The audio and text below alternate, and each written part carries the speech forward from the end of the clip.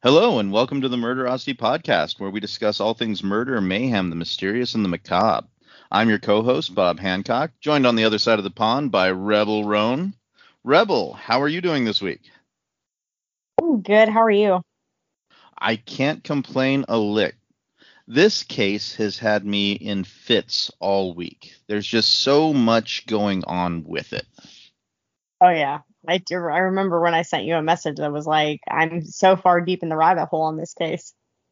There are so many rabbit holes to chase down. You just don't know which one's the right one and which one is even connected. So we'll have to dive deeply into that. Hopefully everybody here can follow along as well. Yes. And this is another ongoing case. So sometimes we, don't have all of the information. This is one of those cases where it's not concluded yet, but it's still a really interesting dive to take. It also gives us an opportunity to move forward with these cases as information comes up. We'll be sure to keep you all posted, but this one you might want to get out your cork board and your yarn and your needles. Yes. All right. So it takes place in Folly Beach, South Carolina. That day was meant to be one of romance and happiness for 34-year-old Samantha Miller and her new husband, Aric Hutchinson, and it was their wedding day. So, Folly Beach, South Carolina, it was originally called Coffin Island. It was kind of a hideout for pirates and whatnot during that time. It's known for having a lot of shipwrecks and shipwreck diving out there, especially the brig Amelia. It was occupied by Union forces during the Civil War because it was strategically located between Charleston and Fort Sumter. And because of the dense foliage there, that's how the island got its name. The Union soldiers called it Folly Island because folly was an Old English word for dense foliage. Now, to be honest, not a whole lot happened there from then till now. It's kind of a resort spot. Vacationers go there. The roads that they use are actually the old Union Army roads that have been there since the 1860s. Obviously, so they're real narrow.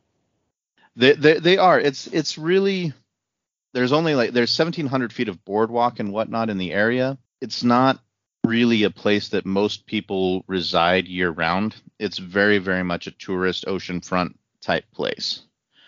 Sure. They describe themselves as part vacation destination, part artistic retreat, and part eclectic community, but they love it the way that it is. So not as much awesomeness as we usually get in a location, but the thing with Folly Beach is it's sandwiched between so many other historical sites of great import, Charleston being one of them and Fort Sumter being the other, where the Civil War started. So it kind of just gets overshadowed by everything else. Gotcha. So can you tell me a bit more about Samantha and Aric? Yeah, so according to the obituary, Samantha was pure light and contagious love. Her smile said it all. She delivered peace, confidence, and laughter everywhere she roamed, and she never shied away from a vulgar joke or two. On April 28th, 2023, Samantha and Aric spent the day with friends and family, celebrating their love as they said, "I do." After the reception, Samantha and Aric left in a golf cart decorated with a "Just Married" sign, driven by Aric's brother-in-law and nephew, who were in the front seats. Samantha and Aric were in the rear seats, which faced outwards. Just before they left, Samantha reportedly said to Aric that, "I want this day, this evening, to last forever." Meanwhile, 25-year-old Jamie Lee Komoroski was alleged to have spent the day bar hopping and spending time at different bars. Some of them were the Crab Shack, Snapper Jacks, El Gallo Bar and Grill, the Drop-In Bar and Deli, and Taco Boy in South Carolina. She was on her way to Folly Beach. She consumed beer, tequila, and did shots of liquor. Police would later test her blood alcohol level, and it was more than 3 times the legal limit of 0.261. So for our international listeners, you are pulled over in the U.S. and suspected of driving under the influence. You can be given a breathalyzer test, and you need to blow under 0.08. That's under the legal limit in most states. Some states are even lower, but 0.8 is the standard. And so for her to blow 0.261 is just, she was gone. She was definitely gone. So what happened next? So the golf cart headed down a road from the venue toward the Airbnb where they were going to spend their wedding night. The road had a posted speed limit of 25 miles per hour. Komoroski was barreling down the same road in a rental vehicle, but at speeds of approximately 65 miles per hour. She slammed on the brakes, second striking the golf cart with such force that it sent the golf cart flipping over several times before it came to a rest 100 yards away. Aric suffered multiple broken bones as well as a brain injury. Samantha died of blunt force injuries at the scene of the crash. The other two occupants of the golf cart were also injured. So she hit this golf cart with such force that it went 100 yards, flipping and spinning. The fact that she didn't kill all four of them seems almost miraculous to me. Yes, definitely. And how scary it must have been to see this car barreling towards you, because as Samantha and Aric were facing outwards, they were facing the car that hit them. Yeah, there's no way that this wasn't the absolute most terrifying moments of their lives. Yeah. And when it's dark and you're seeing these lights coming, they're probably thinking, okay, they're definitely speeding, not thinking that they're going to hit them until they're right on them. And by then it's too late and there's nothing you can do. They couldn't have jumped out. They couldn't have gotten away from this at all. Absolutely terrifying. Yeah. I remember being in car accidents where I knew it was coming, but it was too late to do anything. But I mean, I was protected in a vehicle. I wasn't exposed on a golf cart. I suppose I've just been fortunate, knock on wood, but the closest thing I've been to a car accident, I had someone back their boat trailer into a car of mine one time at a low rate of speed. So I've been really, really fortunate. Haven't had any big things like that. So again, I'm just trying to use my empathy on this one because I cannot imagine what they must have been through. Yeah. So at the scene, police stated they could smell alcohol on both her breath and her person. Komoroski was asked on a scale from 1 to 10 how intoxicated she was, and she said she was at an 8. Law enforcement had to assist her to stand as she was too unsteady and nearly fell down. And she was uncooperative and refused sobriety tests. So again, for our not American listeners, not U.S. listeners, a field sobriety test is something that law enforcement officers can ask you to partake in. You can refuse, but typically there are 3 very reliable, as they call them, field sobriety tests: the horizontal gaze, the walk and turn test, and the one-leg stand test. Now, the issue with these is they were originally designed for when the blood alcohol content was 1.0. Now that they're a little bit different, they've found that they're not as accurate anymore. For example, the walk and turn test has been determined to be about 79% accurate, while the one leg stands about 83%. The other problem with the parameters of these tests is they don't take into account someone's age or body weight or if they have any pre-existing conditions. I, for example, would very much struggle to do a one-leg stand because of my knee injuries. So they might think that I was when I wasn't. And this is done in conjunction with a breathalyzer to determine not only are they above the alcohol level in the blood, but are they impaired or not. So there is a bit of controversy in the use of field sobriety tests, but that's how we do it here in the States. Yeah. So she was arrested at the scene and charged with felony DUI resulting in death, 2 counts of felony DUI resulting in great bodily injury, and 1 count of reckless homicide. Komoroski allegedly struggled with alcohol dependence, anxiety, and depression. Her lawyers asked for her bond to be reduced so that she could enter a drug and alcohol rehab facility. Her bond was denied and she was deemed a flight risk on August 1st, 2023. She was indicted on September 12th, 2023. So I watched several videos and interviews with this young woman, and this was about the only time that I saw any real raw emotion come out of her. When the judge denied her request, she broke down and was sobbing. Now, Lisa Miller, who's the mother of Samantha Miller, the deceased, she was able to address the court during this hearing, and she said that she didn't just kill my child, she killed all of us. After she heard that the judge denied the reduction in bond, She stated that she was crying happy tears, that 3 months is nothing. I mean, it seems just like yesterday for us. Why should she get out and just go about their merry way, you know? And on this, I can really, again, sympathize with the victim's family. They've Yeah, gone through it. definitely. They've gone through a terrible tragedy, and this girl doesn't seem to be wanting to take any responsibility for what she did. No, And she's very callous and very cold-hearted. she is. This is a very entitled behavior that we keep seeing from her. And as Hmm. we go further in this case, not to spoil anything, but that picture gets painted much, much better. So, Yes. was there anything else that came from the judge? Yes. The judge stated the state has until March 2024 to try this case. If that does not take place, the defendant is to be released on a $150,000 surety bond. She will be subject to electronic monitoring and house arrest. She is only to leave her home for a medical emergency or prior order of the court. She will also be required to wear a scram monitor, which monitors the alcohol with a sensor. It's a fairly sophisticated device and virtually impossible to tamper with. A surety bond requires the entire amount of the bond to be paid before she could be released. The judge also said Komoroski would be required to maintain residence in Charleston County, would have to surrender her passport, and would not be allowed to drive. So, have you ever dealt with someone that was on house arrest by any chance? I have not. Well, my sister was down in Florida, and we visited her at one point in time, and it was crazy how accurate that thing was. Like down to the foot, really. Like they give you an area that you're allowed to be in or not be in. Mm. She didn't have to stay necessarily inside of her apartment. She was allowed to go out. There was a swimming pool there that she was allowed to take us to. And once a week or once every other week, she was allowed to go to a grocery store and buy food.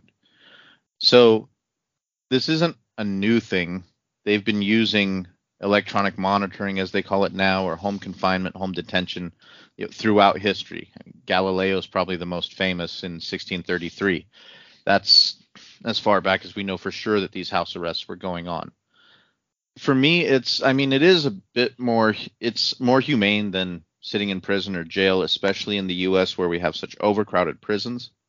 But at the same time, it's still very limiting, and I think it needs to be treated more as a privilege for non-violent offenders, people that you aren't afraid are going to commit more crimes or ignore the conditions put on it. Right. Now, adding a scram system to it, scram bracelets are really, really accurate. They can tell that you have had an alcohol level of 0.02, which is well below the 0.08 limit. And it's very, very, very rare to ever get a false positive off of these. Not to say it's never happened, but this technology is absolutely, cutting edge right now. And I think that moving forward in the US, you're going to see a lot more of it, as long as you don't get a lot of pushback for denial of personal freedoms and tracking and whatnot, which people in the States tend to really have an issue with. Right. But I do think that people would rather have that than sit in a jail cell. Yeah, probably. So did the sheriff's office get involved with this at all? Yeah, so the sheriff's office issued Komoroski a tablet address out, which has time limits and restrictions on what time of day the tablets can be used. Per the call records, Komoroski attempted to make 271 calls during her first 23 days in jail. Only 128 calls were completed, and the call lengths about averaged 10 minutes. So at Dress Out, they get these tablets, which is how they make their phone calls. So it's not like sitting at a phone like you would imagine on TV or how they portray it in media. This has got to be a bit new, I would imagine. I would imagine too. What a privilege it feels like, that they would have that. But I can see how it would definitely cut down on, the fighting over the phones, the other forms of violence, just trying to cut it down a bit, I suppose. But and moving inmates to inmates places and things like that. Exactly. And to have 271 calls made during your first one, that's more than 10 a day. Mm-hmm. And she's completing around 6 a day. right Yeah, at, like, pretty close. So that's incredible. I don't have that many phone calls, and I'm not in jail. So I mean, right, same. maybe she's doing it to pass the time. I can't tell for sure, but again, this just feels like, wow, that is a lot. Yeah. Komoroski's father stated in jailhouse recordings, "We've got the best team to help you." She later said, "I just don't know why this had to happen to me." Her father replied, "Because bad things happen to good people, honey. That's why. It's just fate. Something that happened to you, and we are going to deal with it the best we can. And it's life altering. You're going to experience things when it's all over and done with and everything is finished. You're going to be a better person." So they're having these conversations that are recorded as jail conversations are. All of them always are, yes, in their Yes. entirety. Yes. And I can't imagine sitting through 128 calls to listen to these. I mean, we heard a small snippet of the conversation, not the whole entire conversation, but I can't even imagine having to sit through all of these hours to get footage that we have viewed. I agree with that. I mean, that sounds incredibly tedious, like searching for a needle in a stack of needles. Not Yes. necessarily a haystack, but the more that why Miss Komoroski is the way she is. He is not encouraging her to take responsibility. He is not encouraging her to feel sympathy or sorrow for the victims. He's saying that she's going through what she's going through because bad things happen to good people. Well, in reality, she's the bad thing that happened to the good person that was Samantha. Right. This is it's hard to read and it's hard to hear how out of touch some people can be. Right. She also asked, "What if they send me away for a really long time?" And her father said, "We're trying to avoid that, aren't we? We cannot do anything more than what we're doing. You know what they said about your attorneys, right?" She asked what. His response was, "The family must be mafia to hire those people." That's just hubris right there, especially because again, they know that these phone calls are recorded. When we would receive calls from my sister, we were always told, well, first off, it was collect, and second, all that everything that we said would be recorded at all times. So not only is he making these statements, he's making these statements knowing that the court's going to hear them. Right. So either he Yes. is that out of touch, he has that much hubris, or he has a reason to think that the courts aren't going to pursue this line of speech. Yes. So did she talk to anybody other than her father while she was there? She did. She did. She spoke to her boyfriend and she said, "The deputy sheriff, like the head person of Charleston County, I met with her today and she's trying to help me out." And she's like, "I don't want you here. You should be with your family." And she said, "So that's really good. So hopefully I can be home sooner." She also said she's the head deputy, whatever. She's really nice too. I think her name is Kirsten DeMontes or something like that. But she was really nice and I think she's going to help me. I think things are looking up. Something similar happened, I guess, to someone that she knew personally. And so she related to the story and she was really relating to me and seemed really sincere and really wants to help me. So I'm really happy. Now I'm paraphrasing a lot of this, but she also said she's also the one that got my mom and dad to be able to visit me in person. So again, this is really, really sounding a lot to me like law enforcement corruption. I'm going to go a little bit later. I'll go a bit more into detail about the sheriff here. Her name is actually Kristen Granziano. So Yes. not only did this young lady not take the time to listen to the name of the woman that was helping her, allegedly, but she's simply taking this situation not near serious enough. She sounds very flippant.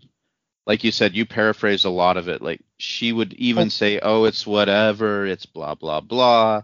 Mm-hmm. And those are the literal words she's using to show how much contempt for the situation she has and how she's sure that if daddy throws money and gets me the best team of lawyers, that this will be nothing and I'll be out of here. And the sheriff in this case, again, this is allegedly because the tapes and recordings of what has happened with the sheriff's office have not been made public to us yet. But all of this allegedly really points to, yeah, law enforcement's got my back because daddy's an important person and we're going to go forward. And unfortunately, in the States and in other countries, corruption is a thing. Right. And we'll put in the show notes, we'll put in the full transcript of what she said so you can read all of the likes and the ums and the blah, blah, blahs that she had in there. But I just kind of paraphrased because there was a lot. Now, she does say that the sheriff came to visit her. Is that part of the policy at the county jail there? So policy at Charleston County Jail is that there are no in-person visits with inmates except for lawyers. All visits other than that are done remotely. So not only was the sheriff not supposed to visit, but the family members that have visited are also not supposed to be there. Right. So yes. This sheriff, then, do you have any more information on her? Yeah, so Sheriff Kristen Graziano became the first female sheriff and the first openly gay sheriff to be elected in the state of South Carolina. She originally released the jail call logs to local newspapers after they requested them through a Freedom of Information Act request. However, weeks after the sheriff's office provided the logs to the newspaper, it denied a request from television for the same logs, stating counsel and other interested parties a concern that similar record releases would materially interfere with the administration of justice. So what they're referring to is the Freedom of Information Act, which was passed to help stop law enforcement agencies and government agencies in general from protecting themselves by refusing access to information that the media or citizens should have access to. You can submit a request for almost anything to your government agencies and your law enforcement agencies requesting information, transcripts, phone records, and whatnot.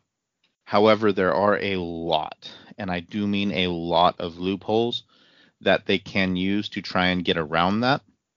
Some of them being if it would cost too much or take too much staff time to deal with the request, if the request is vexatious, if the request repeats a previous request from the same person, which is what they tried to do in this situation, even though it wasn't necessarily the same person. They said that since it was media people, that was enough, and that if they kept on doing this, it would take time away from pursuing cases and administering justice as needs to be done, and that asking for it again was superfluous, even though it absolutely was not. Right. So was there any action taken against the sheriff's office for this? There was. Gray Media sued the Charleston County Sheriff's Department, alleging the refusal to provide the audio recordings violated the South Carolina Freedom of Information Act. The suit asked for the sheriff to provide the requested information as well as reasonable attorney fees and other legal costs. On August 7th, 2023, a judge ruled that the calls to be public record and ordered Charleston County Sheriff's Office to pay $33,175 to cover the legal fees of Gray Media Group. After the calls were released, the Charleston County, South Carolina Sheriff's Department made a public statement. Sheriff Graziano is in the agency's detention centers often, and is also not unusual for her to visit jail residents. Komoroski is not an exception, and the sheriff met with her one time and had brief in-person contact with her a second time to introduce her to CCSO Mental Health Director William Malcolm, whose responsibility involves visiting detention center residents to ensure various needs are met. The sheriff does not have a special relationship with Komoroski's attorney. It is a professional relationship. What has been surmised by some from the Komoroski's video calls is not accurate in regard to any sort of special treatment. Some may think this situation is special, but it is not. So these calls could be used as evidence later or during sentencing, but right now they've just been made public to the media and things like that. Right. That's what I was referring to earlier, how we don't have access to that information yet. I will say, however, oftentimes, if you smell a rat, you find a rat. Right. There's a lot of people and a lot of media that are inferring things. And while trusting the mainstream media at face value can at times be dangerous, it is important to remember that the media's main job is to put out information, hopefully non-biased and hopefully accurate. And most of what I have seen has done exactly that in this case. This, to me, does absolutely seem like a special situation. The sheriff does not deny that she has a relationship with the young woman's attorney, but she says it's not special, that it's professional. That can be taken any number of ways. Everything that is made in this statement, for me, is very generalized. There's no concrete reason to believe anything one way or the other. And the reason that I believe that they worded it this way is because it gives them plausible deniability. The sheriff's office can distance itself from the sheriff itself or from the situation itself because they haven't committed to anything in their statement. Yeah. But the call can be used as evidence later or during sentencing. I do believe that once the trial kicks off and begins, that these things will be obviously made public unless they do a closed trial, which is absolutely possible. But I'm hoping that that's not the case. We'll have to see how that goes. Were there any other suits filed in this case? Yes. In May of 2023, Aric filed wrongful death lawsuits against Komoroski and the bars that served her that day. The lawsuit against the businesses states that she was visibly intoxicated and that they didn't know when to cut her off from drinking. The amounts in the settlement have not been made public, though they will pay a third of the total settlement in lawyers' fees and any additional relief ruled by the judge. So it's not public yet, but they have been a few settlements. I worked in gastronomy for a lot of years. Mostly back of house, I was a kitchen hand and worked my way up to executive chef. That said, I worked hand in hand with the bartenders a lot of times. We had to take a lot of the same classes where they would instruct you on how to tell when it was time to cut a customer off.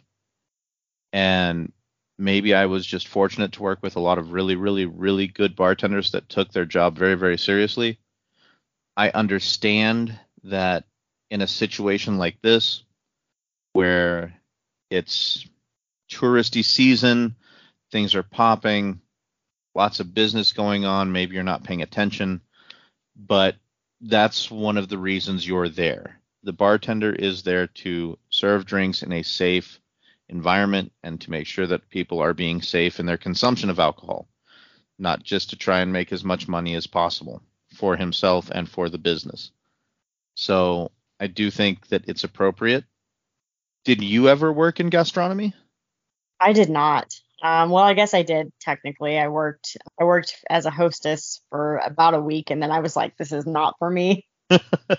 It does take a certain type. You have to be a little masochistic to want to be in gastronomy because, oh boy, yeah, we'll go with that. But I do feel as though a bit of justice was done there. We will have to see how the wrongful death lawsuit against Komoroski goes, of course. To see what they did with the bars, I approve, obviously, but that does also, I think, in my mind, point to some bit of fault that this young woman had in this case and some blame that could be laid at her feet. We'll have to see how it goes. But the evidence and whatnot seems to be pointing in a very, very clear direction to me. Yes. Now, I had heard recently that Sheriff Graziano has actually announced her bid for re-election for 2024. Yeah, she did. She announced it in August of 2023. So I feel as though I have put some mud on the sheriff's name. And to be absolutely fair to her, there are things that she has done that are incredibly impressive. As you mentioned, she is the first female sheriff and the first openly gay sheriff to be elected in the state of South Carolina. For our international listeners, South Carolina is a very conservative state. We call it a red state because they vote Republicans, who are typically associated with the color red, whereas Democrats are blue. And she ran as a Democrat. And she ran against the sheriff incumbent, Al Cannon, who had been there for 32 years. He'd been there since 1988. She had worked for him previously. And when she announced that she would run against him, he actually decided to place her on unpaid administrative leave until the election was over. A lot of people didn't think that was right. Might have been a swaying and deciding factor. The election was really close. She won 52-48. And then she started to announce some very progressive policies to ban chokeholds and to ban no-knock warrants. And she specifically said that she was swayed on that because of the terrible tragedy that befell Breonna Taylor, who was murdered in her apartment by police executing a no-knock warrant. So that being said, this does not excuse any of her corruption, but I feel that it's important to paint a full picture of this person that is involved deeply in this case so that you can understand, again, the full picture. She may not be corrupt. This may have totally been what the sheriff's office has put out, but until we get that information, we don't know. And what we do here is we take the information we have and we do a bit of theory crafting and we do speculate. So right. For me, I'm seeing a high probability, and so that's what I'm going to call out. That being said, have Samantha or Aric's family said anything else? Yeah, so they asked that in lieu of flowers, that everyone make donations to Mothers Against Drunk Driving, and a GoFundMe was set up and garnered over $730,000. And we'll definitely be putting a link to Mothers Against Drunk Driving in the show notes on the website. So yes. If you do feel moved to do so, please go ahead and donate. They do good work. It's definitely something worth looking at.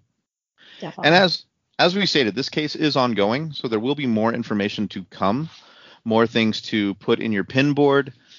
If you come across anything else, feel free to leave some comments and let us know what you've thought. Maybe you have some interesting theory crafting as well. Maybe you came across a tidbit of information that would absolutely swing our minds on this, and we'd love to give you credit for it. Yeah. So, Rebel, I think it's about that time of the episode where we discuss our missing person of the week. I think you're right. So who do we have this week? This week we have Devin Demon Atkinson. He was last seen on September 20th, 2022 at around 12 p.m. around the 1000 block of Newkirk Drive in Richmond, Virginia. He left a home where his children and their mother live, taking a change of clothes with him. Devin may be driving a gray 2002 Chevrolet Tahoe with Virginia license plate number TVS 4216. He left all his other belongings behind, and the mother of his young daughter stated that she didn't think he would have abandoned his child voluntarily. He is a black man, 31 years old. He is 6'1" and approximately 165 pounds.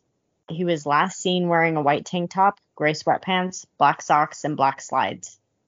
He was carrying a bag containing a gray American Eagle hoodie and tan khaki pants.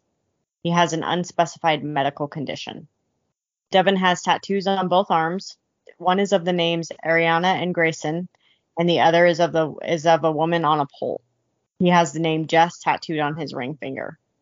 At the time, he had a disagreement with a family member, but it is unknown if this was a factor in the disappearance. So he's been missing now for just over 2 years. Just over a year.